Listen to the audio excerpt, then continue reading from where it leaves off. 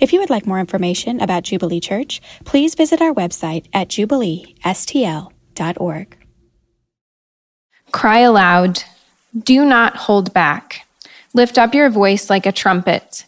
Declare to my people their transgression, to the house of Jacob their sins.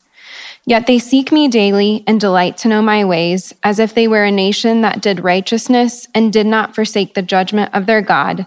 They ask of me righteous judgments. They delight to draw near to God. Why have we fasted, and you see it not? Why have we humbled ourselves, and you take no knowledge to it? Behold, in the day of your fast, you seek your own pleasures and oppress all your workers. Behold, you fast only to quarrel and to fight, and to hit with a wicked fist. Fasting like yours this day will not make your voice to be heard on high. Is such the fast that I choose, a day for a person to humble himself? Is it to bow down his head like a reed, and to spread sackcloth and ashes under him? Will you call this a fast, and a day acceptable to the Lord? Is not this the fast that I choose, to loose the bonds of wickedness, to undo the straps of the yoke, to let the oppressed go free, and to break every yoke? Is it not to share your bread with the hungry, and to bring the homeless poor into your house? When you seek the naked to cover him, and not to hide yourself from your own flesh, then shall your light break forth like the dawn, and your healing shall spring up speedily. Your righteousness shall go before you. The glory of the Lord shall be your rear guard. Then you shall call, and the Lord will answer. You shall cry, and he will say, Here I am. If you take away the yoke from your midst, the pointing of the finger and speaking wickedness, if you pour yourself out for the hungry and satisfy the desires of the afflicted, then shall your light rise in the darkness, and your gloom be made as noonday. And the Lord will guide you continually and satisfy your desires in scorched places, and make your bones strong, and you shall be like a watered garden, like a spring of water, whose waters do not fail.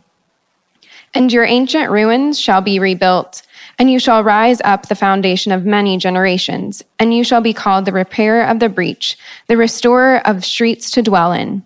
If you turn back your foot from the Sabbath, from doing your pleasures on my holy day, and call the Sabbath a delight, and the holy day of the Lord honorable, if you honor it, not going your own way, or seeking your own pleasures, or talking idly, then you shall take delight in the Lord, and I will make you ride on the heights of the earth.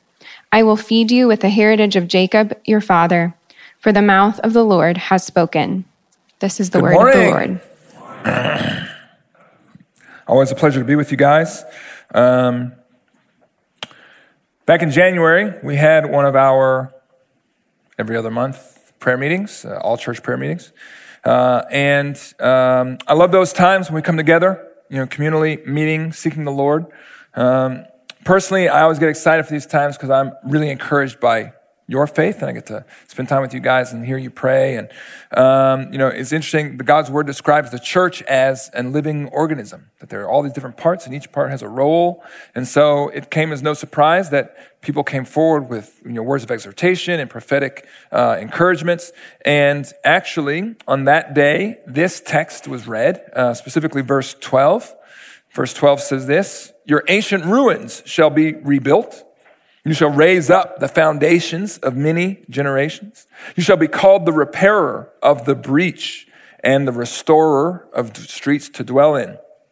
The message here, or at least at that time, was that we felt God wanted to use our church to be just that, to stand in the gap, to repair the breach. And the next day, it was interesting. The elders were all sort of had this email chain going back and forth, like, what did you really get out of it? What do you feel like we need to pray about or press into? How was God speaking? And this text came up. There was a lot of buzz about that prophetic word. And it prompted me to spend some time reflecting on Isaiah 58. So I sat down and I read through the whole passage, and I was actually really struck by this passage. And honestly, I've been sitting with this, praying through this, thinking about this for 10 months. And so when Brian approached me and asked me if I was willing to preach on Adoption Day? I said, yes, I'll be happy to do that. And I have exactly the text that I know that I want to preach on that day. So hopefully today I'll have an opportunity to connect some dots for you all. And in so doing, we will, stoke our faith. Our faith will be built up. And I think in this text, God is addressing an issue that is really the confluence of several important things. First, his prophetic activity in the church, right? The way that God speaks. Second, his own heart for the afflicted. And third, our church, our excitement about adoption and what adoption can look like, how it can be a redemptive work in the world. So first, a little bit about the background in this text. So this is coming from Isaiah's book of prophecy. It appears to address the concerns of God's people, the Israelites, as they have returned to the promised land after the exile. So if you don't know a lot about the history there, God called Abraham. He said, I'll make you father of many nations. First, he made them the father of the nation of Israel, God's ancient covenant people.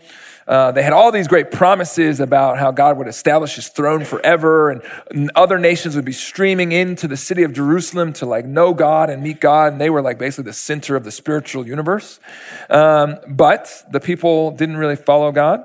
Certainly not consistently. And so he brought some terrible events into their lives to help them understand how far off they were from his picture. One of those was the exile. And so the exile basically happens, the nation of Assyria comes in and takes away probably 80% of the people. Then Babylon comes in and takes away the rest of the people. And they basically see their homes destroyed, the temple burned to the ground, their cities ravaged, people slaughtered in the streets, and then they're marched off as slaves. So you can imagine that this doesn't make a lot of sense, and there's a lot of questions to ask and a lot of stuff to process, especially as they come back to the promised land. Because now the promised land, which was, again, the center of God's redemptive universe, basically looks like modern day Syria. Everything is destroyed, right? Maybe there's still buildings smoldering from the fire. And they have to think about what does it look like to try to rebuild. Do we even bother rebuilding? Maybe all that other stuff was a lie. I don't know. What is God doing? Where is he now? And how do we revive faithful Judaism? So here in chapter 58, these prophetic writings are delivered to them in response to their experience. Now, one of the things that did come out of this, which was positive, is seemingly positive, was that the people dedicated themselves to seek the Lord. And they began to pray and to fast. And they had a long period of intense sort of religious activity trying to seek God or get his blessing or at least figure out what he wanted from them. But they felt that God hadn't really responded to them. And so we see that in verse 3. But as the prophet begins, he starts with this, verses 1 and 2. He says, "Cry aloud, do not hold back. Declare to my people their transgression and to Jacob their sins. They seek me daily and delight to know my ways. And as if they were a nation that did righteousness and did not forsake the judgment of their God." God accuses them of being a nation that does not do righteousness, but rather has forsaken his leading. In fact, this as if language paints God's people as two-faced. You see that here? They seek me daily and delight to know my ways, as if they were a nation that did righteousness. Now, we use this phrase as if usually for some cheater or some betrayer, right? We'll say things like, "Don't come in here with roses for me as if I didn't see you with that girl last week. You lied to me. You think we could just move past that like it never happened? As if." Then we keep reading and we see that God has a complaint, but the people have a complaint. The people say, "Well, God, why have we fasted and you don't see it? Why have we humbled ourselves, but you don't even pay attention?" The people want to know, why are we doing all this religious work? God hasn't even blessed us. He hasn't brought us what we expected. The restoration of the nation hasn't come. And the Lord says to them two things, verses 3 through 5. "Behold, in the day of your fast, you seek your own pleasure, and you oppress your workers. And then behold, you fast only to quarrel and to fight and to hit with a wicked fist." So they're fasting, they're praying. With their right hand, they're seeking God, but with their left hand, oppressing the worker. With their left hand, throw in the left hook. Now, I get pretty irritable when I don't eat. My wife reminds me that I get hangry a lot and that I should have a snack. And it's like a Snickers commercial in my house. But not to this level, right? God's people, they feel that God hasn't held up his end of the bargain. But God knows that it's the people who have come up short. And we do this sometimes. We'll try to make these bargains with God, right? In the time of distress, we'll turn to him. You're driving down the road and you see the red and blue and you pull over and you think, oh God, I'll never speed again if you let me out of this ticket. Right? But God's not really interested in our bargaining. We assume that maybe he's on board, and then we start to change things and we say, okay, where's the blessing? I've done what I said I was going to do. And if God doesn't show up, we think God is the one who made a mistake. Interestingly, we see similar themes in the New Testament. James, the brother of Jesus, writes in his epistle, you ask and do not receive because you ask wrongly, to spend it on your passions. You're concerned about what you're going to get. And God's people are doing what pleases them on his holy day. Not only that, they're seeking the blessing with one hand while at the same time doing whatever they want with the other, perpetuating violence and injustice. Their lives are incongruent, fragmented, and contradictory. Let me tell you, God is not impressed. He is looking for both spiritual fervor and compassion, religious observance and justice. Righteousness isn't just the absence of guilt, but the presence of positive virtues, love, compassion, mercy, generosity.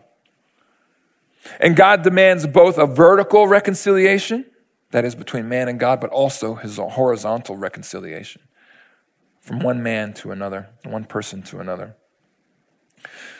Just look at verse 5. God asks a question, several questions. He says, is this the fast that I choose? A day for a person to humble himself? Is it to bow down his head like a reed and to spread sackcloth and ashes under him?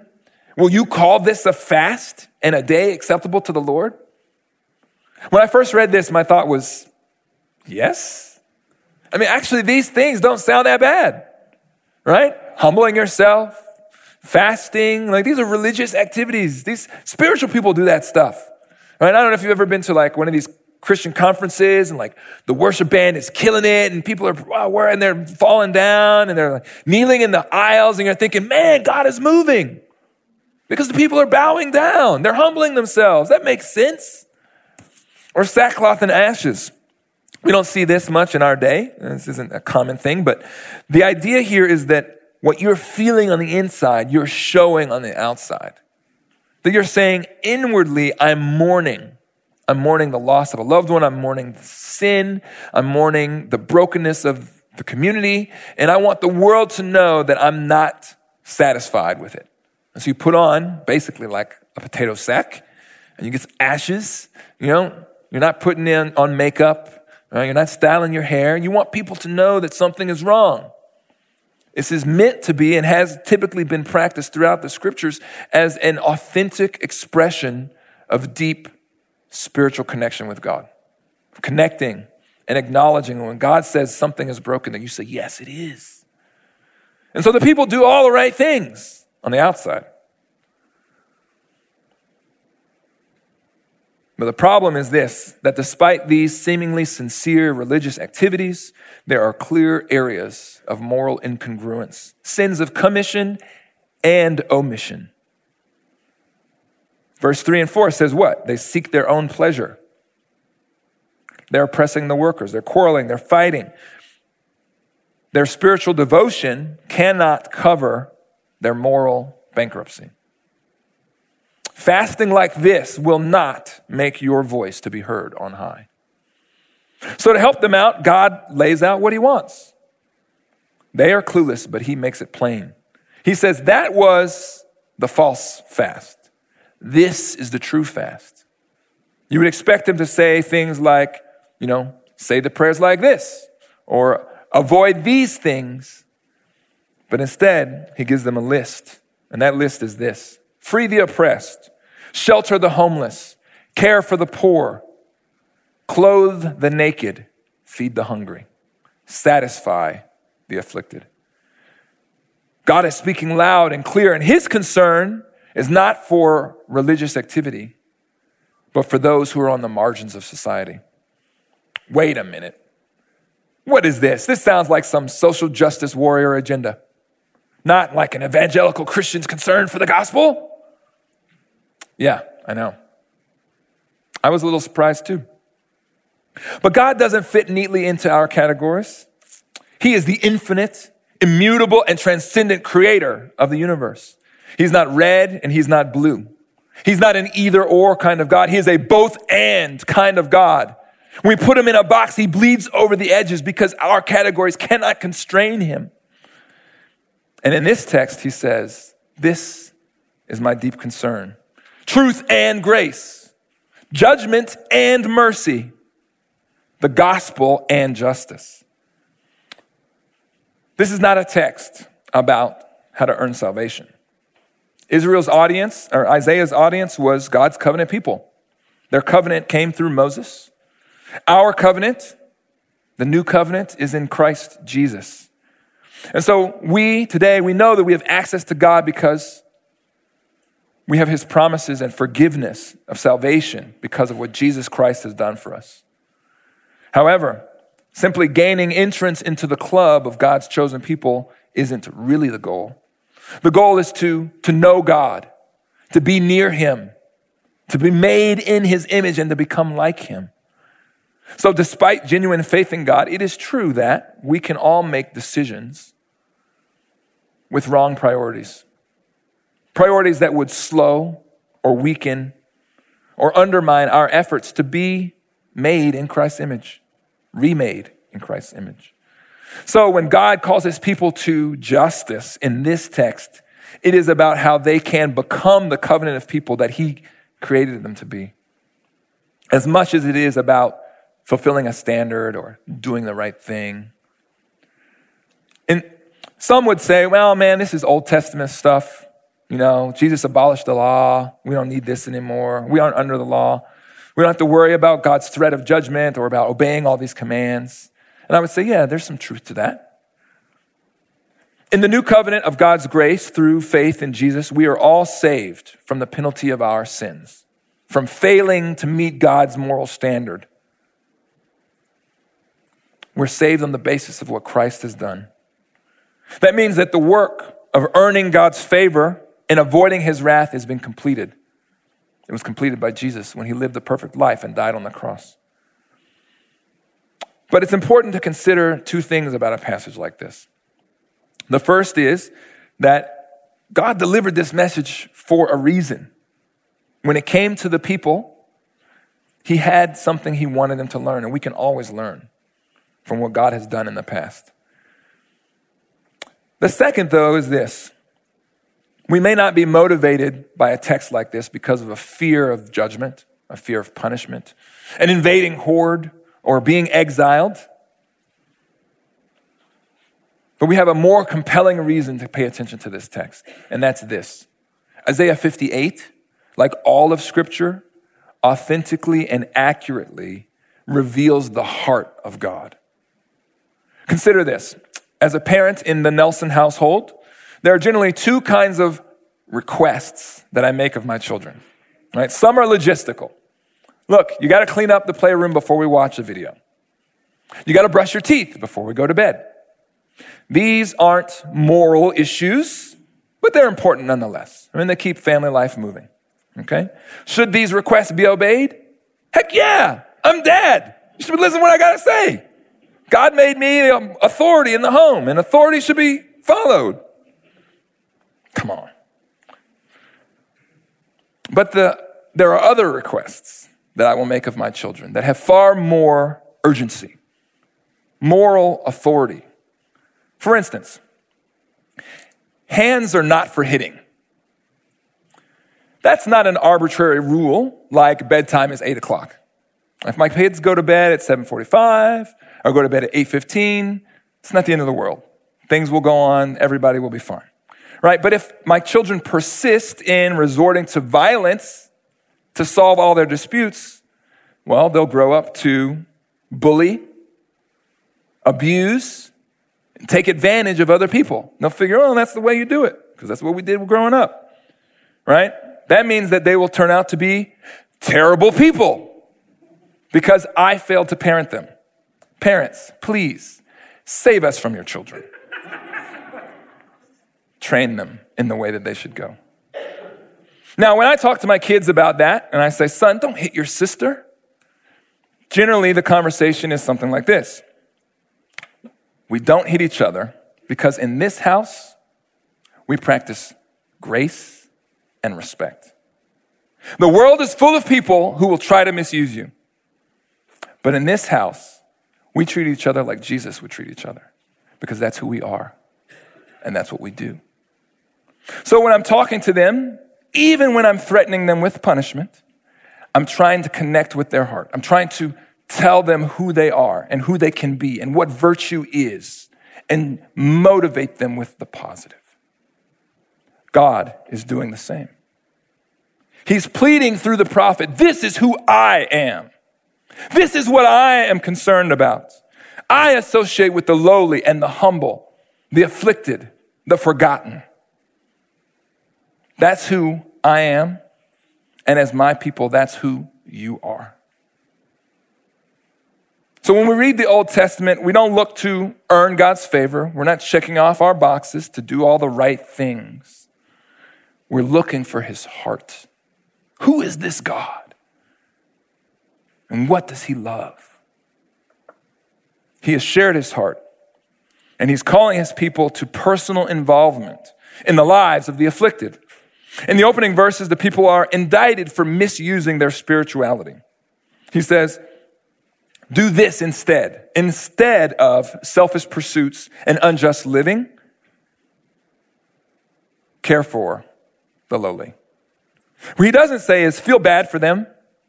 He's not calling them to sympathy, but engagement. God commands empathy. Now, what's the difference? Sympathy versus empathy. Brené Brown is a nationally renowned professor of psychology and social work. And she talks about the difference between sympathy and empathy like this. She says, sympathy is feeling for someone. Empathy is feeling with someone. So when someone is in a deep hole and they shout out, it's dark and I'm overwhelmed, empathy climbs into the hole with them. And it says, I know what it's like down here. Sympathy looks in from above and says, wow, that is a dark hole. Well, at least it's not filled with water or alligators. You'll make it. Sympathy looks to reassure people with a caring response, but it's often a disconnected response. Rarely can a response make something better. What makes a hard situation better is a connection. And that's what empathy offers. Notice how God's suggestions each represent personal involvement in the lives of the downcast, a climbing down into the hole with them, a shouldering of their burden. Painful, time-consuming, costly. Yes, yes, yes. But God is looking for action that leads to human connections. And then all these promises come. If you read this text, there are 17 promises in 14 verses. And the first 5 verses are just, here's what you've been doing wrong. The 17 promises in basically 9 verses. And the promises are great. It talks about God satisfying his people, the people being like a well-watered garden, a spring of water, rebuilding, restoring, repairing, God dwelling with and leading his people. All of these are great. All of these are worth paying attention to, but I want to look specifically at verse 10. In verse 10, he says, if you pour yourself out for the hungry and satisfy the desire of the afflicted, then shall your light rise in the darkness, and your gloom be as noonday. Pour yourself out. If you were with us last week, you actually might remember that Brian discussed two passages from the New Testament, which use similar language. We have those here, 2 Timothy 4:6. For I am already being poured out as a drink offering, and the time of my departure has come. I have fought the good fight. I have finished the race. I have kept the faith. Philippians 2:17. Even if I am to be poured out as a drink offering upon the sacrificial offering of your faith, I am glad and I rejoice with you all. In both these texts, Paul, the apostle, is looking forward and anticipating his own death. Rather than lamenting the end, he is celebrating the way that he has lived his life by God's grace. He is living sent and living spent. He has poured himself out, emptied himself for the church, given everything he's got, left it all on the field, sacrificing his body, whatever sports metaphor you can fit in there, for the sake of the gospel and for the faith of those who are in these churches. It's interesting to me that God speaks about his people's responsibility to care for the needy and the afflicted with the same kind of language. That he would put caring for the hungry and the poor, clothing the naked, in the same category as Paul's effort for the gospel. That Paul has given everything he's got for the gospel.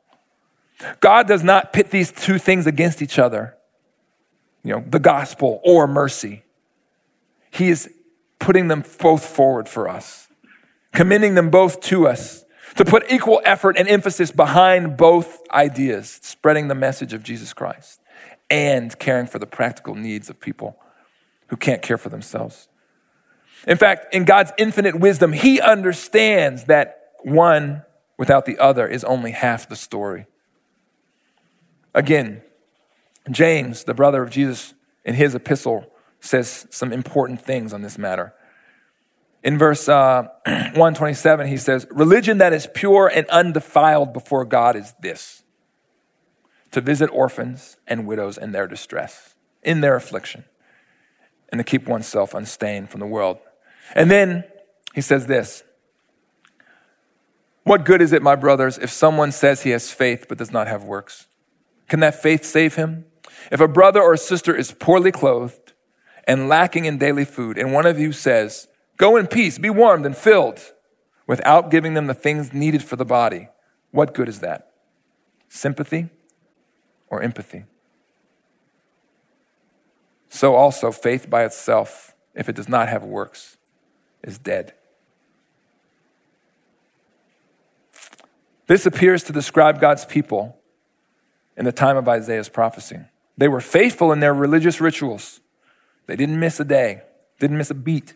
But they neglected works that would show forth the presence and reality of a true and vibrant faith. So what does all this have to do with Adoption Sunday? Well, let me read you some statistics on children who are in the American foster care system.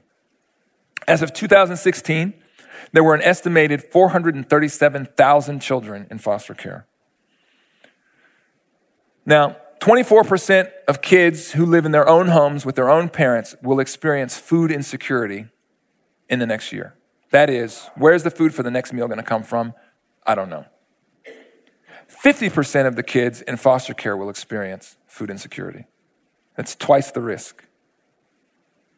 The hungry. Of those who graduate from foster care, 25% will not finish high school or get a GED.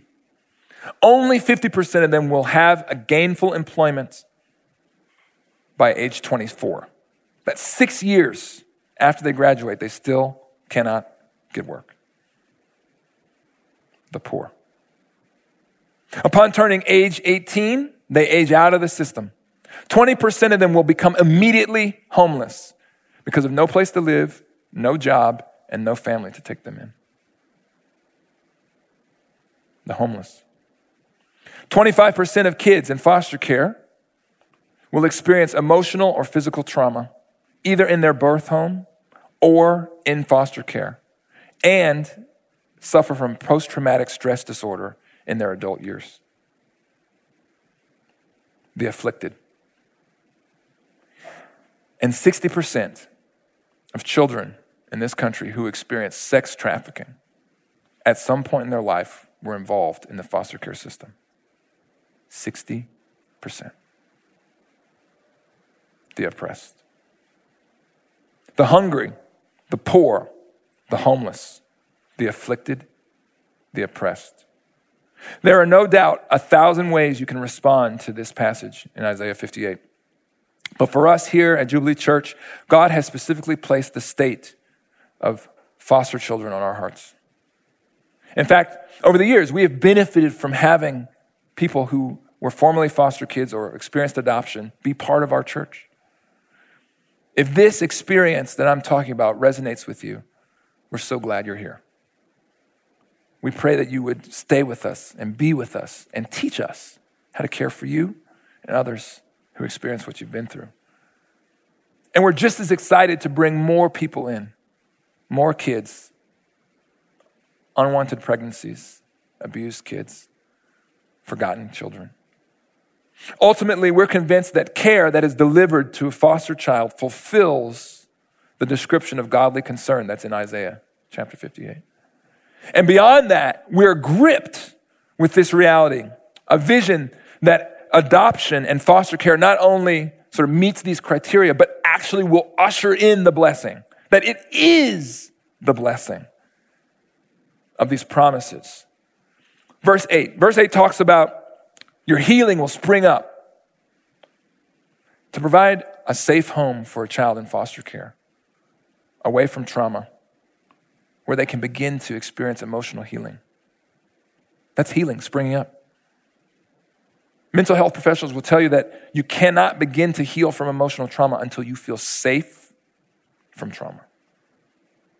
Verse 10, then shall your light rise in the darkness. The light of God's glory will be on display among us when we see firsthand his healing power restoring lives, softening hardened hearts, illuminating darkened minds. We know that children are the most impressionable members of our society. And in fact, statistics tell us that the vast majority, 80 or 85% of people who become a believer before age 18. So that's when they're most open. We also know that there's probably no more fertile ground for the gospel of grace than a neglected child, right? Think about this. What more powerful incubator for spiritual development could there be than to take a child who is neglected and put them in a home where Christ is exalted, where people are walking the walk, and then surround them with a community that can love them and care for them and mentor them. And they can see night and day the difference between what the family of God looks like and what other families look like. Verse 12, you shall raise up the foundations of many generations. There is an amazing reversal of fortunes for an abused or neglected child when they come into the church. From hungry to well-fed, from homelessness to safety, from neglected to nurtured, from rejected to accepted. And while rewriting the stories of one child is amazing and it's heartwarming, when that child comes to faith, we have altered the trajectory for their children and their children's children.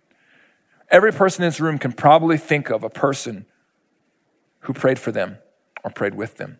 And many of us can think about our own family legacy of spiritual understanding, how a parent shared their faith with us or a grandparent prayed with us. And that's part of the reason that we follow Jesus today. And so to change one life, we can change generations to come. When taken together in this context, we see how fostering and adoption fulfills God's desire for empathic engagement with the afflicted. And we can see that how when we live sent and we live spent, we can bring about transformation. Transformation in the lives of these children, transformation in our community. I mean, that's what God's looking for. Transformation, not transaction. When people said, God, we've done all our religious duty. Bring us the blessing. Transaction. What God wants is, yes, Lord, as we follow your lead, would you empower us to change hearts, to change lives, to bring your grace, to be a transformation so that your light will shine in the darkness? The foster care safety net provides a lot of care to a lot of kids, but the system is overloaded and there is a breach in the safety net. How could we even begin to repair the breach? Well, the vision of caring for these kids, bringing them into our homes, right? This vision is a grand vision. Let's be realistic. It's difficult. It's as hard as it is heroic. But that doesn't mean it's not worth it. Remember, empathy asks us to climb down into the hole with those who are hurting. There's no such thing as drive-by empathy. I talked to a number of families who are hosting, adopting, and fostering, and they told me, interestingly, that the majority of their experience has been blessing. Yes, there's hard times, but they've been impressed with how blessed they feel, how thankful they are that they have been used by God to touch these lives. And to know that it came through their boldness and their faithfulness to step out, to make room in their homes for these kids, has buoyed their faith. Right? They feel their faith burning brighter because of how God is using them. So some of us here are feeling like, oh yeah, that sounds great, really pumped up. And some of us are like, man, it's heavy stuff. I'm not ready for that. That's okay. No matter what stage or state you're in, we should all ask ourselves this question: how can I take seriously the prophetic call of Isaiah 58? How can we corporately and individually respond in faithful obedience to God? The good news is the overall tenor of this passage is a corporate responsibility, something that we can share together. If you don't feel called to foster and adopt, that's okay. There are many people here who do, and they need our support. So in your bulletin, you should have this card entitled Adoption Day Partnership and Support. On the back, there's a list of helpful and practical ways that you can help us create the supportive community that these children need. It takes a village, right? And you can help at any stage of the process. You can begin with prayer, praying for vulnerable children, praying for adoptive and foster families, praying that God's heart of compassion would be recreated in all of us. Right? You can help adopting families as they prepare. They're going to need, to turn the guest room into a nursery. They're going to need help getting all that gear. I mean, that was my favorite thing when we were having our kids, was to get on YouTube and watch all the videos and figure out, which ergonomic baby carrier has the most durability and extra cup holders. Like, that's the one I want. Families are going to need lots of help. It's no secret that the cost of adoption can be a huge barrier. And so we've got our adoption fund. You can contribute to that. But having kids in your home is a huge challenge as well. And so families, they need constant support. Parents need friendship. Children need mentorship. Parents need a night off if you want to offer some babysitting. All of these things are ways that we can care for the afflicted. In Isaiah 58, God's people, they're described as seeking God, delighting to know his ways, and consistently attending their worship services, but their efforts are found lacking. Their crime is this: though they are emotionally engaged on Sunday, they have not replicated the proper spiritual values Monday through Saturday. We don't want to put all of our attention on Sunday and neglect Monday through Saturday. God calls us to a life of worship, not a day of worship. And so for modern Americans, we're going to have to take some time to really consider what that looks like. We may have to reprioritize our lives. There may be some things we have to take out in order to make room for these kids. But to invest ourselves for the poor, for the afflicted, for the marginalized, so that God's grace and power can rush through us and we can be a well-watered garden, a spring of water, a place of flourishing, so that we can be the repairer of the breach and the restorer of streets to dwell in, is worth it. In Matthew's account of Jesus' life, Jesus has this to say about the religious leaders of his day. He says to them, "Woe to you, scribes and Pharisees, for you tithe mint and dill and cumin, and you have neglected the weightier matters of the law. You've paid attention to the herbs in your spice rack, but you've neglected these things, justice and mercy and faithfulness. These you ought to have done without neglecting the others." We don't want to be guilty of attending to our religious rituals while neglecting the weightier matters. Righteousness and mercy. We want instead to live up to this name, repairer of the breach, restorer of streets to dwell in. Together, by God's grace and by his Spirit, we can make Isaiah 58 a reality in the city, in Sunset Hills, and Washington, at the lake. Not just as God's response to our good deeds, but actually God working through our deeds to bring transformation, not transaction. Let's pray.